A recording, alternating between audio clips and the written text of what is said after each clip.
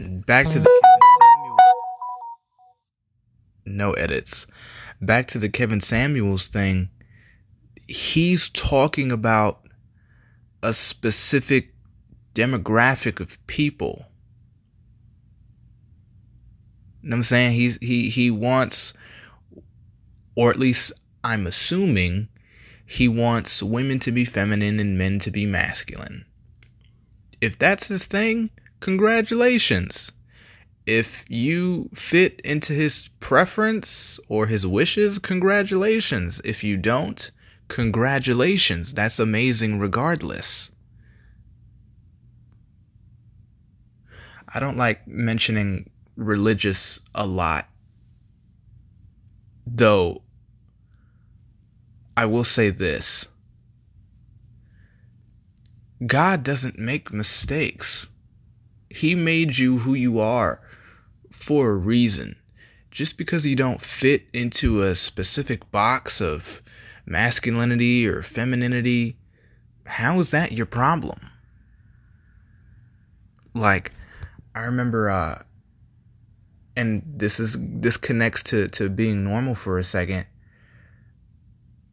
I don't remember what chapter of the Bible it was, but this dude, this messenger, he died and he came back to life, and he was like, oh my God, I have to tell the whole world has to know this, and this will change everyone's life for the better, and you just have to know it, and it's so awesome that you get to know this.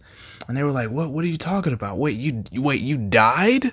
Like, you saw the afterlife? Like there is it like a Pac-Man game over screen? Like what happened? And he said that, like, there is no color, there is no gender, there is no sexuality. It's just beings.